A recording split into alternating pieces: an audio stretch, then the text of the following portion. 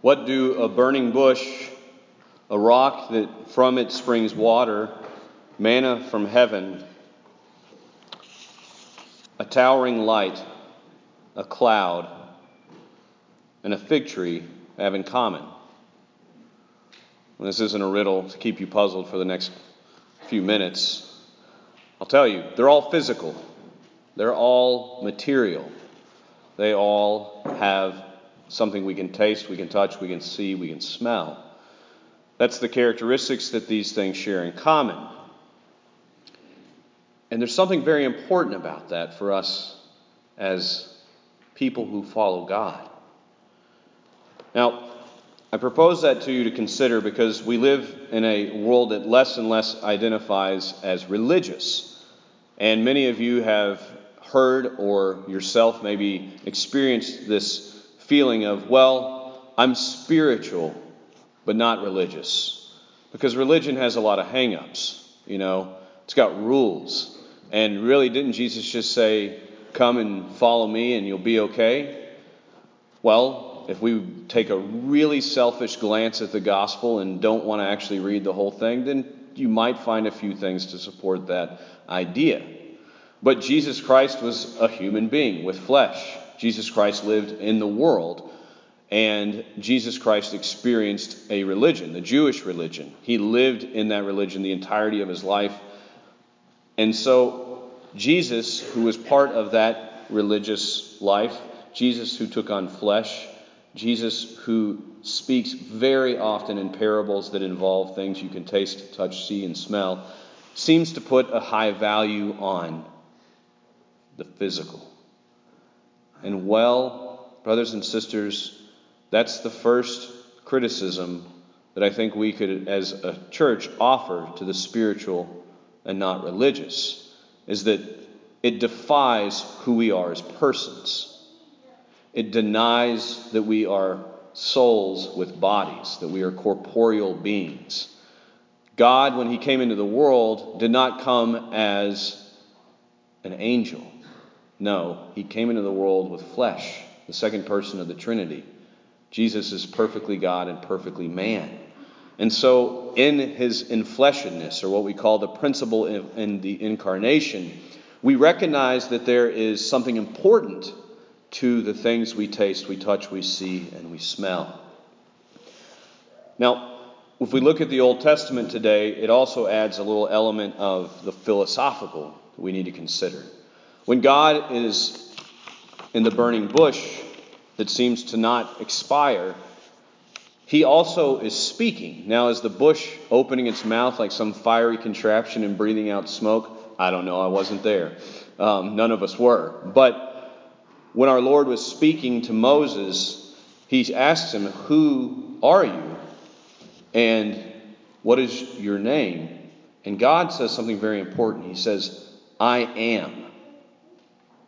He doesn't say, "I'm the Father," or "I'm the Creator," or "I'm Zeus," or "I am this or that." He says, "I am," which is a metaphysical statement. It's a statement about existence and essence. It's a statement about being.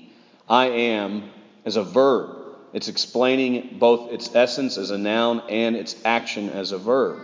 Now, it seems a little too grammatical, but what it boils down to is this: if God is, then we are also. If God is not, then we are not. We don't have the ability to create ourselves. We don't have the ability to fashion the world in our image and likeness. It is only he who is. He who existed before time, before space, before all the material is, he is there.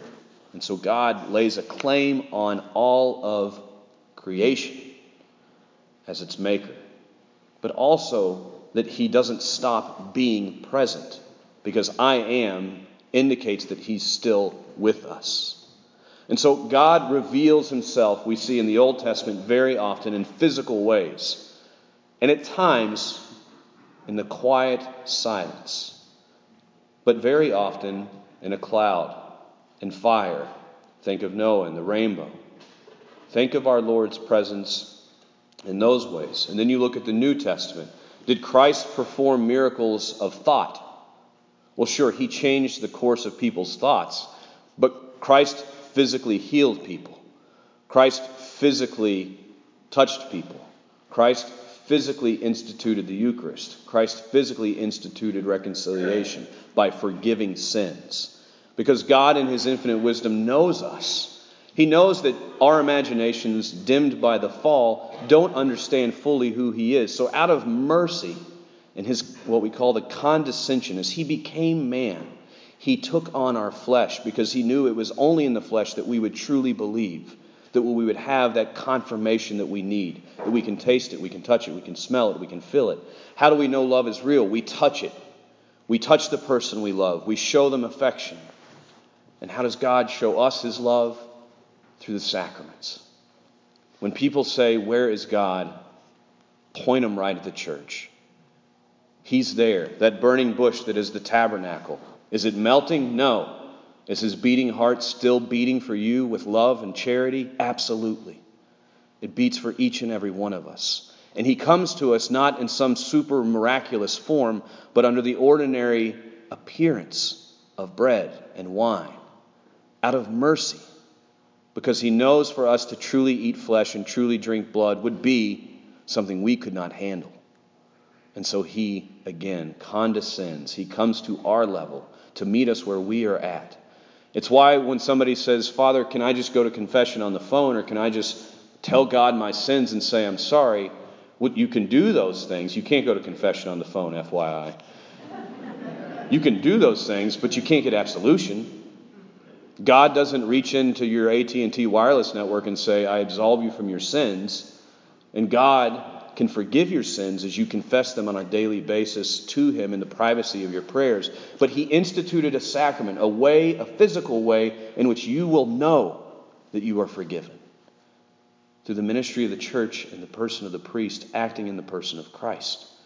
That as the priest raises his right hand to absolve you of your sins, you physically, you hear, you might see, depending on how you go to confession, and you experience the words of consolation.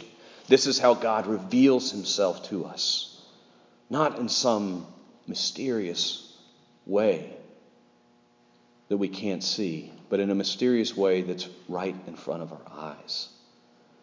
And so, dear brothers and sisters, we need to not so much look to the skies for the miracle of God's coming, but look to the tabernacle. To look at the host as you approach it in communion. To look at your spouse, who is part of your sacramental bond, who is the stuff, the physical part of matrimony is two people. It's not the priest, not the deacon. It's the two people who unite themselves. And the confirmation, when we anoint with oil. These are all ways that are real in which God reveals his continued presence among us and calls us, as the gospel reminds us, to conversion. So to finish, just briefly, to look at that gospel. Our Lord talks about a fig tree, which until last year I knew nothing about, but we have a fig tree in our backyard that people steal from all the time, so I've learned a lot about fig trees. But a fig tree unto itself, there's nothing terribly remarkable about it. It produces a nice tasting fruit sometimes. But in the parable, the Lord's trying to emphasize it's not the tree that we need to be paying attention to. It's the soil.